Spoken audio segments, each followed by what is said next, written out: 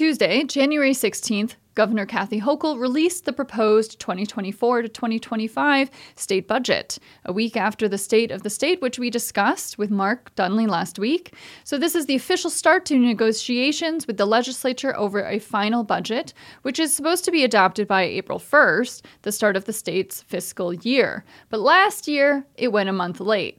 With all of the state legislators up for re-election this year, there's more pressure to adopt an on-time budget. We're joined by Mark Dunlea, one of our policy correspondents, to discuss the budget. Mark, hello. What are some key highlights?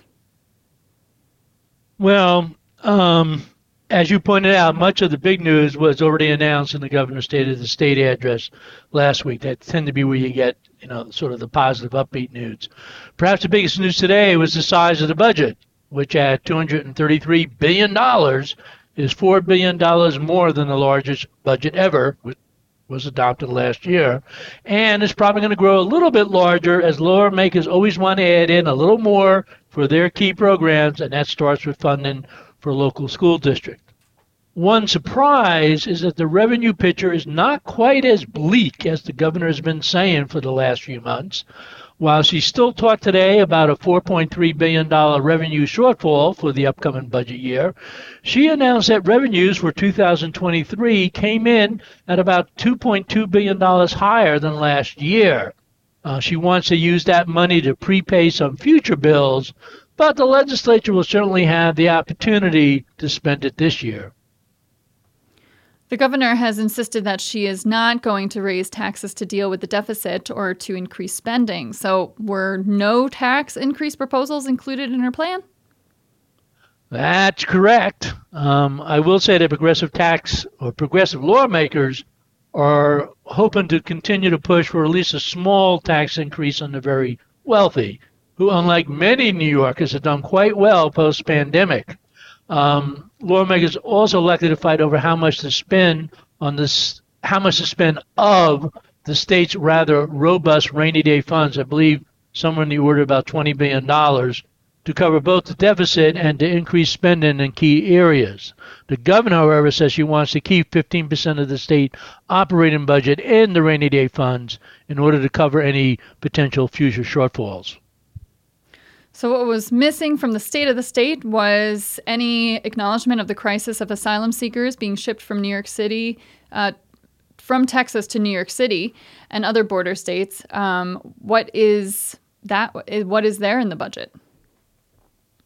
Well, the governor has another little bit of a surprise. She came in and says she wants $2.4 billion to help New York City with the migrant crisis, which is $500 million more than last year's allocation. And it actually appears that overnight she decided to add on another $500 million by dipping into the state's rainy day fund. Both her and New York City Mayor Adams, do hope that the federal government will pick up more of the cost. But this is a red-hot political issue both in Congress and particularly in the 2004 presidential election. So good chance we're not going to see more money from the federal government. The package includes at least $1 billion for migrant shelter costs. It will also help pay for case management, medical and legal bills, and services designed to help individuals, connect with jobs. Among the shelters, the state's going to take over funding about 3,000 beds, including those at Creedmoor, which is the state's psychiatric hospital in Queens, and also at Randall's Island. And the two biggest spending categories, education and health care, how did they fare? Well, they're still half the budget. They both did see increases, though the media stories kind of say that they feel the education spending is probably on the low side, and this would give lawmakers, all of whom are facing re-election, the opportunity to add some additional funding to win favor with local voters. And in fact, the one part of the state budget that most lawmakers actually look at are the spreadsheets detailing how much funding their local school districts are going to get. Still, the governor argues that the $825 million increase in educational spending would bring it to $35 billion, and it would be the highest ever, a 20% increase during her tenure. with 2.4 million students, the state is spending $26,571 per pupil, the highest in the country, and 85% more than the national average. She is, however, proposing that some of the state's wealthiest school districts might actually see a reduction in funding. As you may remember, the state was under a court order to be more equitable in its distribution of school funds. That has now ended, but during that process, there was a hold harmless clause so that the wealthier school districts wouldn't lose any of their funding. She's finally saying now may be time to revisit that. Healthcare is going to see a big increase, about $3 billion a year, particularly for the Medicaid program.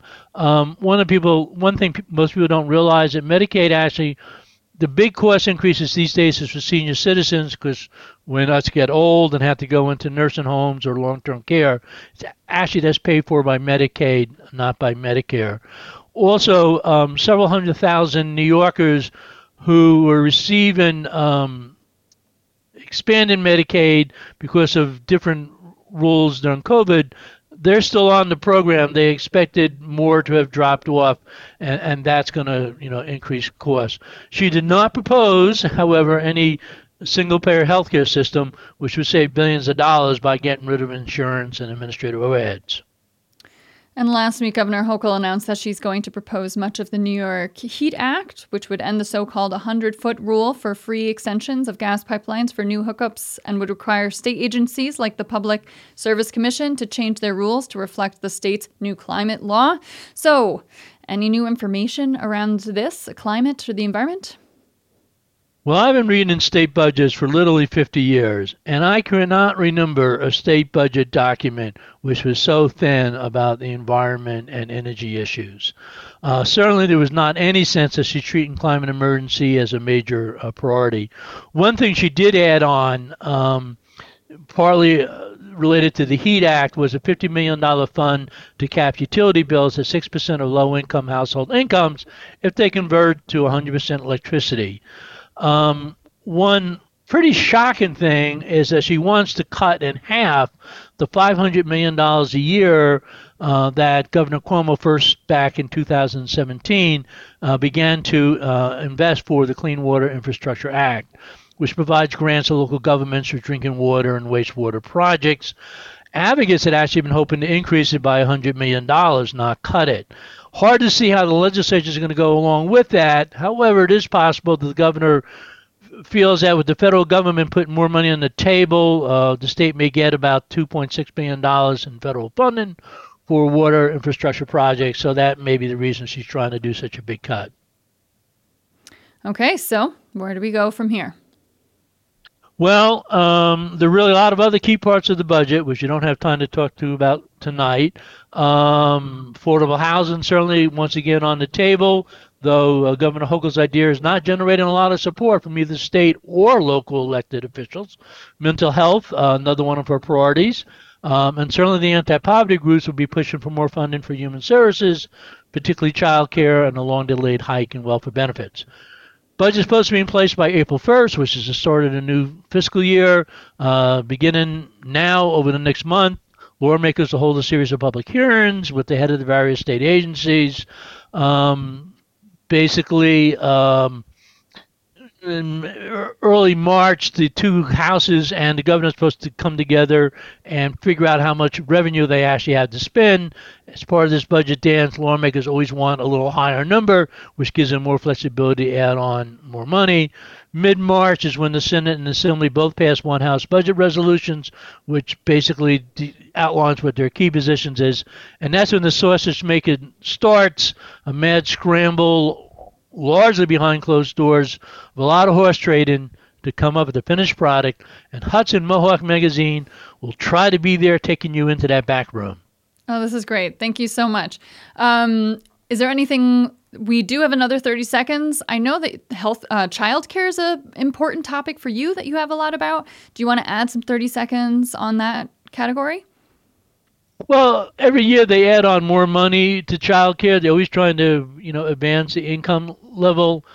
When I lived in England in 1966, like most industrial nations, they had universal child care. but somehow the United States can't figure out how to do that.